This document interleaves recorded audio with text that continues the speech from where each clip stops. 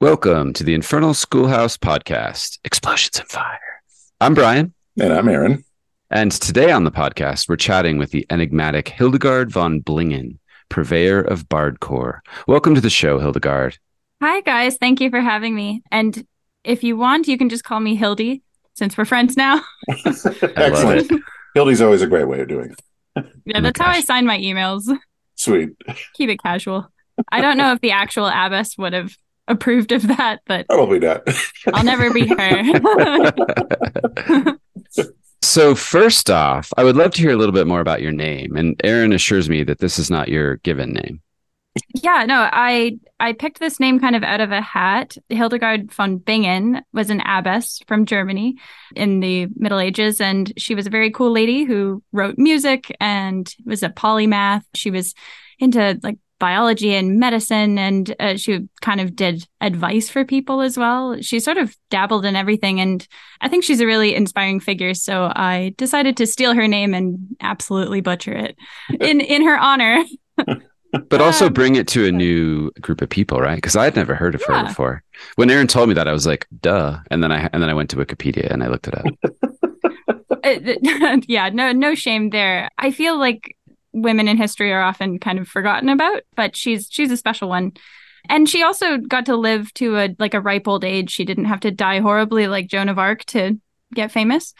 But yeah, I think I picked it mostly because I was doing medieval inspired music, and she has like a large repertoire of beautiful chants. And yeah, I guess I never actually introduced my channel, but just to give some background there, I create Bardcore on YouTube primarily. I started 3 years ago during the Great Plague lockdown. I was unemployed and I had nothing better to do, so I started making covers of basically medieval-ish versions of modern pop songs and rock. And I've since expanded into doing video game music. And today I actually just released my first 15-minute ambient track over on Patreon because I've noticed a lot of my viewers are D&D nerds and have often been asking for instrumentals or things to put in the backgrounds of their games. So I finally Guilty as charged. You are on with two D&D nerds who love their ambient music. So thank you for doing that for us. Exactly. Well, I myself am a longtime D&D nerd.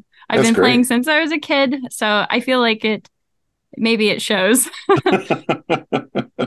So that's awesome. Brian's more of a newbie. He's definitely one of the D&D COVID babies for sure. I'm one of the plague kids. Yeah. That's great. Welcome. It's never too late to start. I think a lot of people got their start around that. Yeah, thanks for having me. So with your experience in D&D, what has been your favorite thing to play? Oh, a bard, of course. Predictable. I do like playing spellcasters. I find I've tried pretty much every class, but I get a little bored if I don't have a lot of complexity and utility, and I just want spells. I want things to do, and I want long turns. Nothing is worse than playing a fighter and just missing your shot and then waiting an hour for it to come back to you. And then that's all you got. You're just like, okay, well, I'll wait till the next round. I brought 6 arrows. I shot 6 arrows. You're welcome. I'm going home. Okay, so if you play a bard, do you when you're doing bardic inspiration, do you actually sing during your games? No, that would be kind of cool, but maybe tiring for everyone else involved. Oh, we have a friend who does that, and it's amazing. Props to them. That's incredible. Well, sometimes we'll pick music that kind of represents the moment, but yeah, I played the close cousin of D&D, Pathfinder, for about 5 years in a really long campaign, and we got to level 20, Mythic 10. It was just absurd. I could create a blizzard the size of New York and that sort of thing. Yeah, but for the most part, we would just put on, our motif. Everyone got to have a theme song. So that's the alternative. I'm actually rather shy in reality.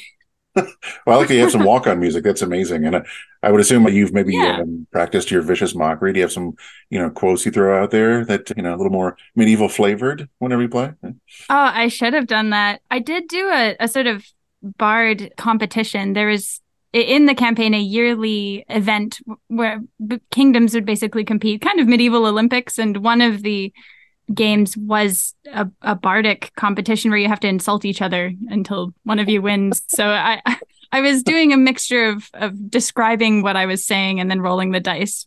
But I feel like this version of myself was a lot more eloquent on the spot. So Nice. I'd have to say like, oh, I say something really biting and cool. I don't know what it is, but that's how really I'm used to nasty. bards going, where they're like, I say something that absolutely destroyed them because I rolled a 20. Yeah, exactly. That's always one of those challenges whenever you're playing, especially as me as the forever DM, is giving people that outlet of being able to either act it out or to just say you did it, because people still want to be able to live that fantasy of getting a little bit outside of their normal comfort zone at the same time. Mm-hmm. Yeah, Yeah, Aaron. that's the whole point. Yeah, you make it sound like you go either way with that, but as a DM, you usually, like, if someone's like, well, I rolled high on persuasion, and you're like, well, what did you say to them? You like push them to actually think of something. Well, I don't know. Maybe that's the sadist in me. I don't know. But also, like, I do give like extra points if somebody can, do well and they rolled horribly. So at least there is a positive side to it. So. That's true. Hildy, your voice is incredible. You must be a trained singer. Oh, thank you. Yes and no. I did take voice lessons with a classical sort of teacher. When did I start? Oh yeah, credit where it's due. She was great. I started around age 12, I think, and went to 18, but I never went to university for this. I actually went to school for art instead. So I guess I'm like half self-taught, half properly trained. I've learned a lot through this process about music. When I started, I barely knew how to kind of produce my own instrumentals, and now I'm like making scores for short films and stuff, and it's been a really cool education. That's so cool. That's awesome. So I'm assuming with your art background, you're the one that's creating the art for your posts. Is that correct? Yes, in a way. Sometimes I'm just kind of curating it.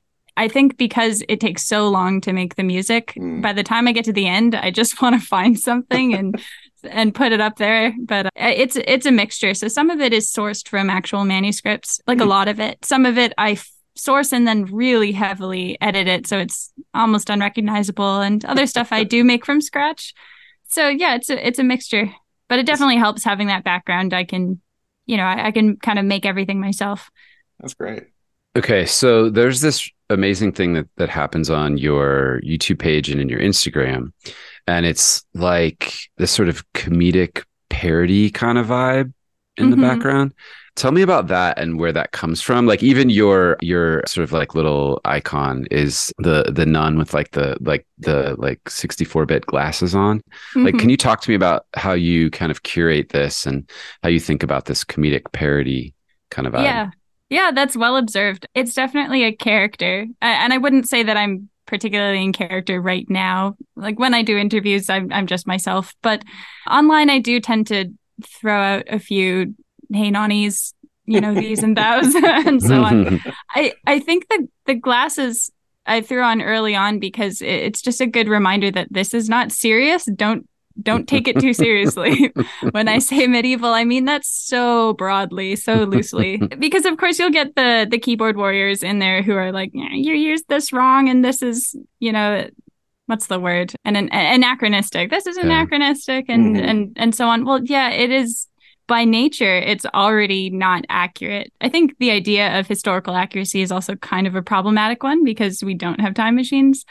But the language I'm using is fairly Elizabethan, which is not even remotely medieval. That is centuries later. So the parody is kind of like a little reminder that I'm just having fun. This is just silly. I'm not doing this from like an academic standpoint. I'm not Sting. So Sting famously did this album of John Dowland music, and my grandma hates it. She has a lot to say about it. I love it. I think it's wonderful. But he did it with like such just gravitas. Like, he was really serious. But I think at the core of Bardcore, we're just having fun. It kind of reminds me of the way we think of Romans speaking like proper British English, and it has nothing to do whatsoever with history. It's so true that I guess I accept the fact that that this sort of RP, you could call it, is the standard for most historical dramas, but it is kind of funny sometimes. And kind of arbitrary too. There. Yeah. But I guess it's better than like, hearing them all sound American. Yeah. Ooh, or they're Southern speak, accent. yeah, or like Brooklyn or something like that. Exactly. Perfect. But it is interesting too that I've noticed too that like the Cockney accent is now the stand-in for if they're lower class or so on. Yeah. Like they're sort of using these English accents in different ways. Yeah. But you were saying. Oh, yeah. I was just curious, I know that you went into this probably for a lot of fun, especially during, a tough time for everyone, especially yourself. And you have this incredible following now on YouTube. What's it been like, and how is it being able to go out there and really do this really fun thing for everyone? Mm-hmm. It's been kind of amazing. It really came out of nowhere for me. A lot of it was that I was kind of riding on the coattails of another YouTuber, Cornelius Link. Mm-hmm. Really nice guy from Germany. That's his real name, by the way. Whoa. But he kind of blew up the internet with that coffin dance. I think it's called Astronomia. It was sort of like one of the first, I guess, Bardcore videos to go viral. Not that people weren't doing medieval inspired covers before. It's just this is when the algorithm picked it up. And so he did a cover of Pumped Up Kicks with no vocals, and that's what I grabbed and did my own cover. And then it just kind of exploded. So that was my experience of it going viral. It felt completely overnight. I'm so grateful because I just kind of kept making music, and I'm glad people stuck around because I was a little slow. I was like, I went back to work and I didn't know how I was going to keep it up. So it was kind of sporadic, but right now I'm actually trying to focus a bit more on like getting one song out a month. And I have this Patreon that I just started. So yeah, it's giving me the freedom to kind of do this almost full time. And I'm really grateful. It's a lot of fun. That's great. I love that. Okay, can we hear you talk about some of your favorite pieces that you've done? And of course, we're going to tell you about some of ours, but you go first. Mm-hmm. I mean, the one that kind of always sticks with me is Jolene. I think because sometimes you pick a song and it just doesn't work. There have been some that I started and had to give up like a week into working on them, but this one, it just fits so well. Like Dolly Parton just wrote a song that seems to work so well in this genre.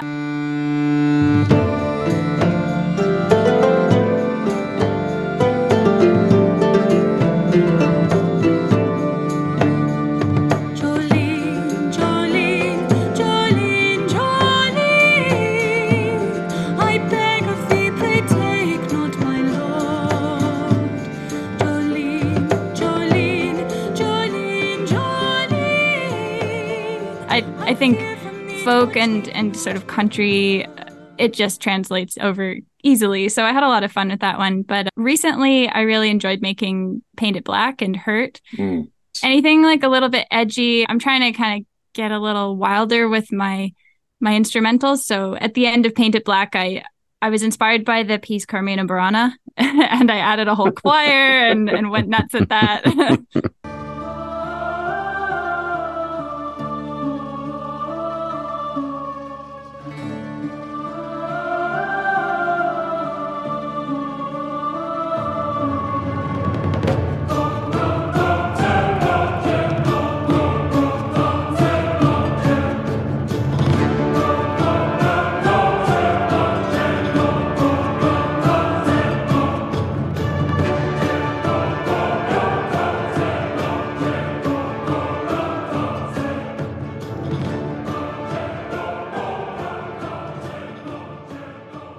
So those are kind of my faves right now.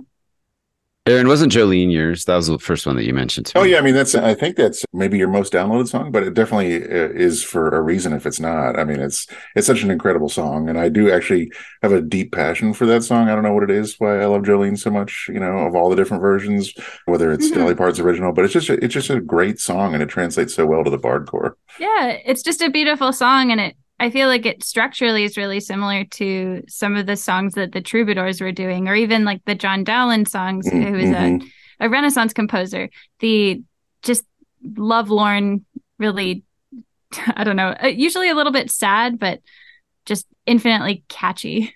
Okay, so House of the Rising Sun, your version of that, as I was listening to it, I know we were talking about tongue in cheek and all that kind of stuff, but there's something really resonant in that song that to me kind of helps me understand maybe like the commonalities of just the human condition across time. You know what I mean? Like there's something about the basics of love and loss and all these things that I think your music to me actually captures, and maybe this whole genre actually captures. But that one, you know, it's Bardcore and it's silly, but like I found myself being really kind of moved by that song and your version. Oh, thank you. Yeah. Okay. Well, as much as I talk about silliness, it's, I guess, when I'm working within the persona, I try to maintain that level of lightness so that people understand my intention. But to be honest, when I'm working on a song, like in the middle of it, I am actually dead serious. So maybe that's kind of what you're perceiving. Yeah. Because I do find the music really moving. There were times during the recording of Hurt, for instance, I had to stop. I was crying. It's like such a beautiful song, and it, you know, made me think of some of the loss we've experienced in my family. And House of the Rising Sun is just, yeah, there's something to it, and I tried to keep the integrity of the meaning alive there. And also that was a collaboration with another YouTuber, Algal the Bard, who's just an amazing multi-instrumentalist. So he did the instrumental for that one, and I got to just fully focus on the vocals, and I had fun with the harmony in that one. But I guess an interesting thing is when I change the lyrics, it gives me an opportunity to maybe add another layer of meaning or explore something different. So with that one, it was still very much about, I guess, getting lost in vice, I guess, you know, gambling and sort of losing your soul and that kind of idea. And I feel like that is a timeless problem, right? So it wasn't tough to just tweak the lyrics here and there.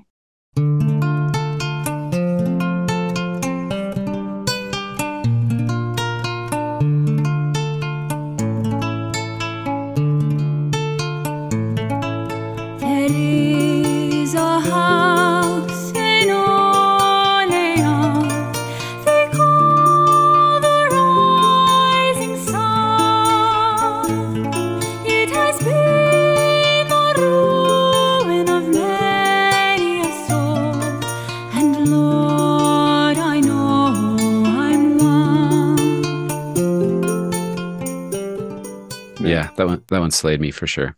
Nice job. Thank you. So I have a two-parter on this one. How did you come into doing Down by the River from Baldur's Gate 3? And then also, have you gotten into Baldur's Gate 3? Oh, yeah, I'm glad you asked. That was an amazing day, the day I got the email from Larian Studios. I thought it was a scam. I was like, this can't be real. Because you wouldn't believe how often I get emails that are from fake game companies. Like it is pretty rampant and difficult and a little bit, you know, soul crushing when you're like, oh, great, this is not real. But it looked pretty real. So I went through like several stages of I guess, disbelief. Because once I was like, oh, they've got a good signature here. All of this looks legit. Then I went into the phase of like, oh, I can't do this. I'm not good enough. I should just say no. Because I played Divinity 2 and I just loved the game and the soundtrack. Oh my God, so good. And I played Baldur's Gate growing up. That was like one of my favorite series. So yeah, I was pretty blown away. That was definitely like a wake up call that I was like, God, this is really where I am now. So very honored that they reached out to me to do that. And originally they were considering having me write something new, something different, not to go in the game. This is still just promotion. But yeah, in the end, they asked me just to do a cover of that one.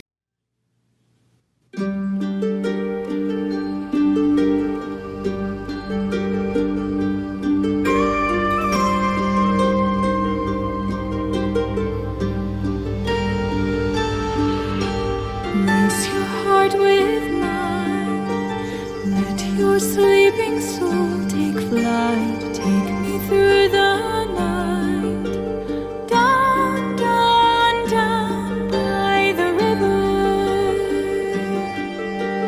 down, down, down by the river. It's pretty accurate to the original. I didn't really change anything. I did do the instrumental myself, even though it sounds almost exactly the same. I think you wouldn't be able to tell, but yeah, I had a really wonderful time working on that, and they were such like just gracious people to work with.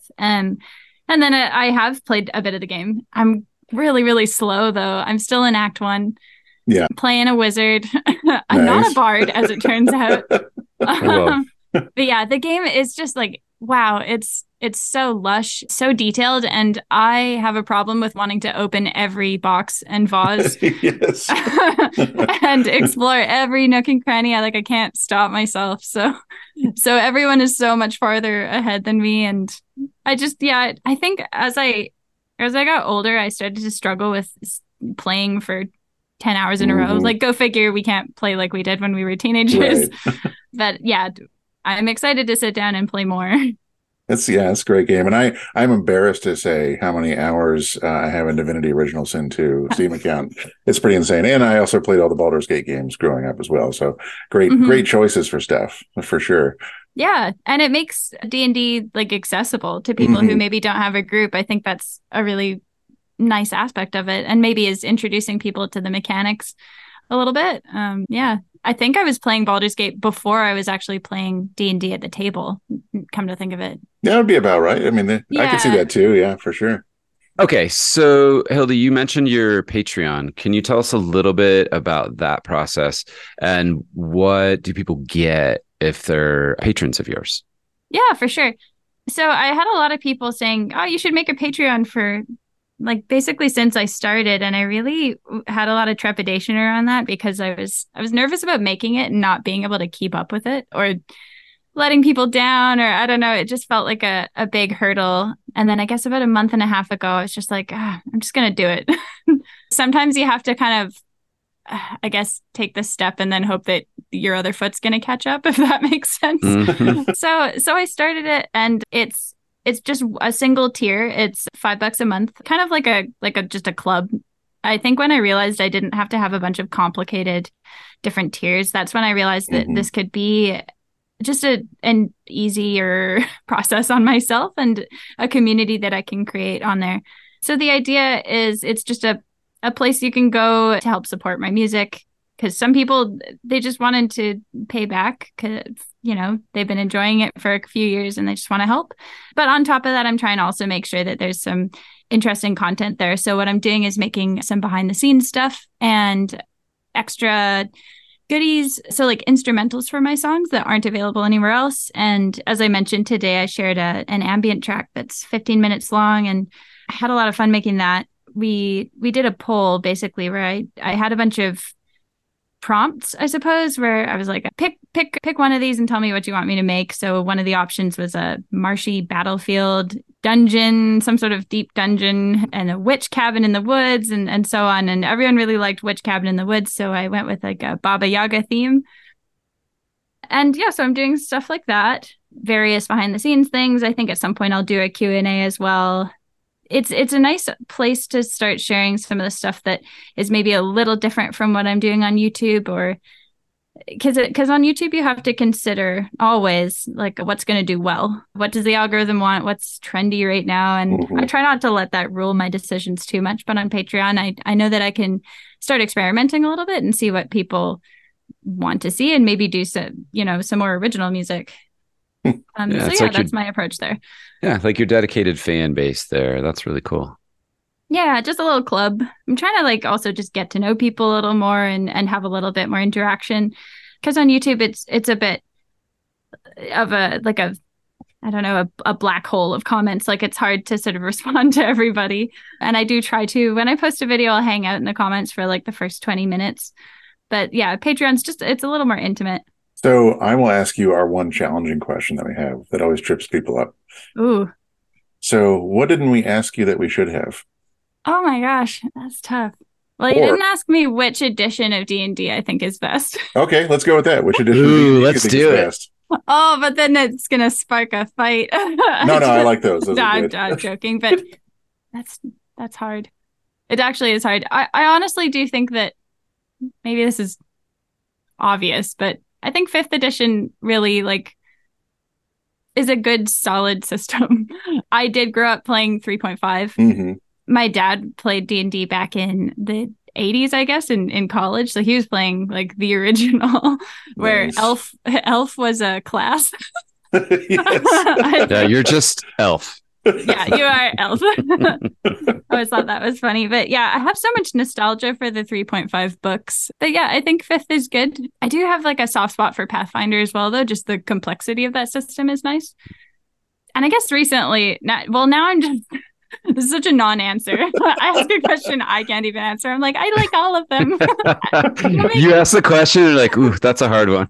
Yeah, I know.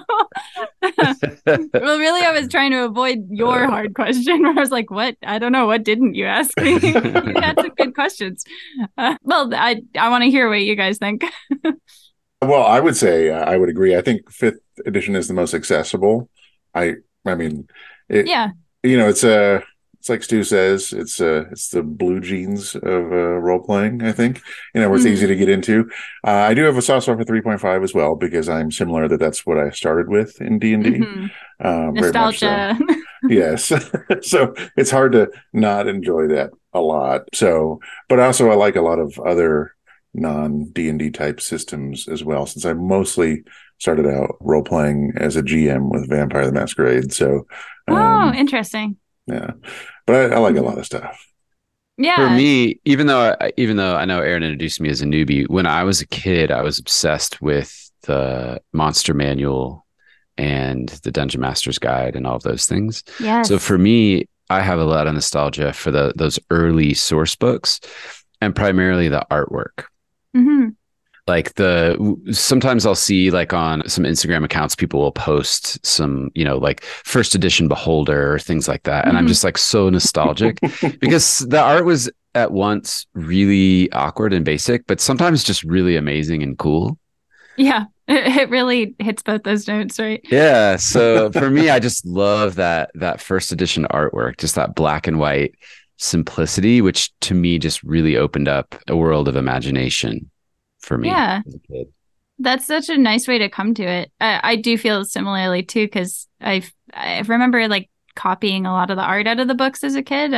We just had a lot of systems lying around. Like I also played GURPS and what are some of the other ones? There's like a Heroes one. And like Riffs? No, Mutants and Masterminds is one. Oh, yeah. There's another Heroes one, but I can't recall it. It's escaping me. But yeah, some of them had like pretty low budget art. And I kind of love that. Like, yeah, just black and white and varying quality. Yeah. Well, and some of these early covers and things were just like tracings of comic book art. My gosh. I think it was I think it was either the chainmail cover or one of the first D&D books was actually a knight, but it was a tracing of like a Marvel comic cover or something like that. Oh my gosh. Just reskinned. Yeah. Yeah, pretty much. Oh, wow. Okay. I have one last question. And then, so we are doing a nautical one shot next weekend. And I'm curious if you would recommend any music that we should use for it. Oh, a nautical. That's tricky. Yeah, we've got pirates, we've got Selkies, we've got Sharknadoes, we've got tall sail ships. What about sirens? Any? We could do a siren for sure. We have like the lighter version with the Selkie, but we could totally do some sailor sirens in there. Yeah, it's one of those things where like we all love the Pirates of the Caribbean soundtrack, but it's so iconic that you can't use it. You know what's just like a secretly really good soundtrack though is the animated movie Sinbad. I think it was DreamWorks. They have this incredible sequence where they're on a ship and sirens are luring them to the rocks. And it's a really gorgeous piece. Definitely recommend that soundtrack. It's so good. I'm trying to think what else comes to mind. I really like the movie Master and Commander. Oh, it's great. I love that movie. It's the time period's probably not quite right, but it doesn't matter. We're talking about anachronisms, so that's fine. Yeah, that's such a good soundtrack for that one too. Piratey stuff. I don't know. I almost have to think on that. All right. Well, if you think of it between now and next Friday, let us know. Or this upcoming Friday, rather. So, yeah, that'd be amazing. For sure. Well, that sounds really fun. Cool. Yeah. I love a good one shot. Oh, yeah. We'll post some pictures on our Instagram as well. It'll be entertaining. We do these once or twice a year where we gather a whole bunch of people and play a lot of games over a single weekend. Nice. Yeah, the format is so cool. Aaron came up with this. So 2 games of 5-ish people in the morning, and then all the players come together for an evening game. Cool. That's a big game. Oh, it's huge. It's a big game for sure. And then there's usually some like insane set piece miniature going on. The first one that Aaron did, he had like a mannequin bust. And what was that thing called? That's actually the second one that I did. But yes, the first one was the Dark Carnival. But yes, that one was it was a Void Walker and was made out of an actual mannequin bust where it had platforms for all the players to portal up to. And they had this massive battle against this sort of undead ghoul wizard surrounded by goat men. He placed the map on the table and we lost about 15 minutes because all the players just obsessively took pictures of it. I was one of them. Then you did a good job. Yes. So he outdoes himself every time he does it. That was a COVID baby too. That actually was born out of it because we were kind of so tired of doing virtual tabletops. And I said, how about we all just get together and, play just one time, this year and see how it goes. And everybody was super excited and it's just kind of become a tradition. Yeah. I mean, I guess during COVID, the thing that I started doing was Monster of the Week. Monster of the Week. Yeah. So I learned that. Love how simple it is. And I also picked up Magic the Gathering. That's great. I haven't played that in forever. Lovely, expensive little hobby, but yeah. Indeed. Well, yeah, that sounds like a fun weekend. We do something kind of similar with my dad's original gaming buddies. I think because it's just hard to meet once a week, although they've been managing that recently. But we'll get together for a weekend and do like a number of one shots and usually some board games in between, card games. Yeah. Your dad and his buddies sound cool. Into one weekend. Yeah. Oh, yeah. They're awesome. Just casually mention to your dad the podcast and see if maybe we can get him. He sounds awesome. Just a random guy who played D&D. That's right. Hey, sometimes those are our best guests, though. You know what I mean? Just people, because we're really just interested in not just the flashiness of the hobby, but like the thing that draws people to it and the charm of it. You know what I mean? I love that. Well, yeah, these guys are kind of who started it, and it's surviving because that generation is passing it on. And I mean, it's wonderful that there's all of these Let's Plays with voice actors, but it can make it look kind of, flashy, as you said. I think if you only ever watch groups where they're all professional actors and they can all do the accents and the voices and stuff, and they're great improvisers, it's easy to forget there's also just normies playing, doing our best. Absolutely. I love that component of it. That's well said. Awesome. Well, I think that's going to bring us to a close, right, Brian? Yeah. Hildy, thank you so much for being on the show. This has been such a great conversation, and we're so excited to be introduced to your music and excited for more of it. Thanks so much for having me here. Yeah, on our Patreon and YouTube channels. They're great. Come say hi. Sweet. And now, once she posts, you got to respond really quickly and you might get a reply from her. It's true. The first 20 minutes, if you show up early. Set your alerts so you know. Before I run away. Yeah. Well, thank you guys. This was a lot of fun. Yeah. Absolutely. Thank you so much. And thanks everyone for listening this week. Please check us out on our Instagram and at our website, infernalschoolhouse.com. Oh, and we sell stuff on Etsy too. Thanks everyone. See ya.